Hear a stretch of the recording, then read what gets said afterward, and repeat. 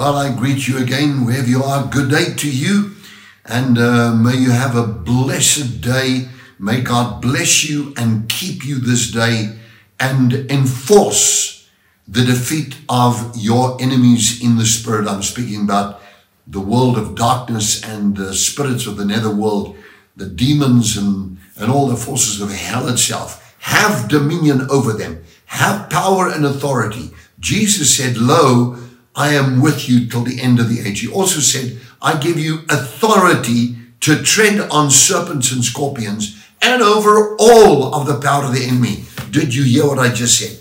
Luke 10:19, over all the power of the enemy. That means his abilities that he might have. That's what the Greek means there. Whatever his abilities are, all of it, you are more capable in Christ Jesus. The focal point, and I keep on saying to people, I don't know how many times I can say it. The focal point is focus on Jesus Christ. The second thing is, it's a policy with me in my life. The only thing that is worth fearing is the fear of the Lord. The rest, irrelevant. I don't even care about anything else, no matter how threatening it may be. Maybe I'm standing in the bush and there buffalo, the African buffalo are very wild and very dangerous, and suddenly they're upon me. In fact, that happened to me once, and they were within 2 meters from me, and it's a whole story to tell you, and I didn't even know it. And I just walked around, got in the car, and I was okay, safe and sound. The fact is, the Lord looks after you.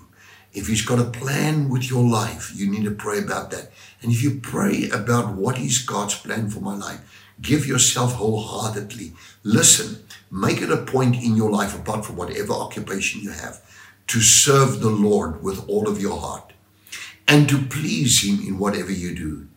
Then his blessing is upon you. His protection is upon you. His angels are guarding over you. Isn't it written in Psalm 34, the angel of the Lord guards around all those who fear him? The righteous shall flourish like a palm tree forever and ever. So therefore, I need to say this to you, that people look and they say, what shall we have? Now, you know what? In Matthew chapter number 6 from verse 19, and I'm just quoting the end up to verse 32, it says, people asking things, what shall we do? What shall we eat? What shall we? And then he says, you can't serve God. You can't serve God and mammon. Mammon is the money devil. It's all a chasing after the wind. When you do that, you reap a storm if you chase after the wind. But if you seek God with all your heart, you reap the kingdom of God. You reap the peace of God. And you know what? It says, after those things, the things of the world, the Gentiles seek.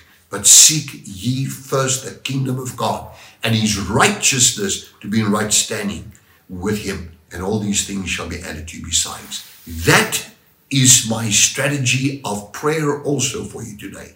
That you will be a kingdom of God seeker of note and be blessed accordingly. I love you. See you again tomorrow, same time. Did you enjoy that? We would like to connect with you and share much more with you. Just click on the link below and follow there, and it'll open up a whole world, a whole new experience of great things of God just to bless you. We love you.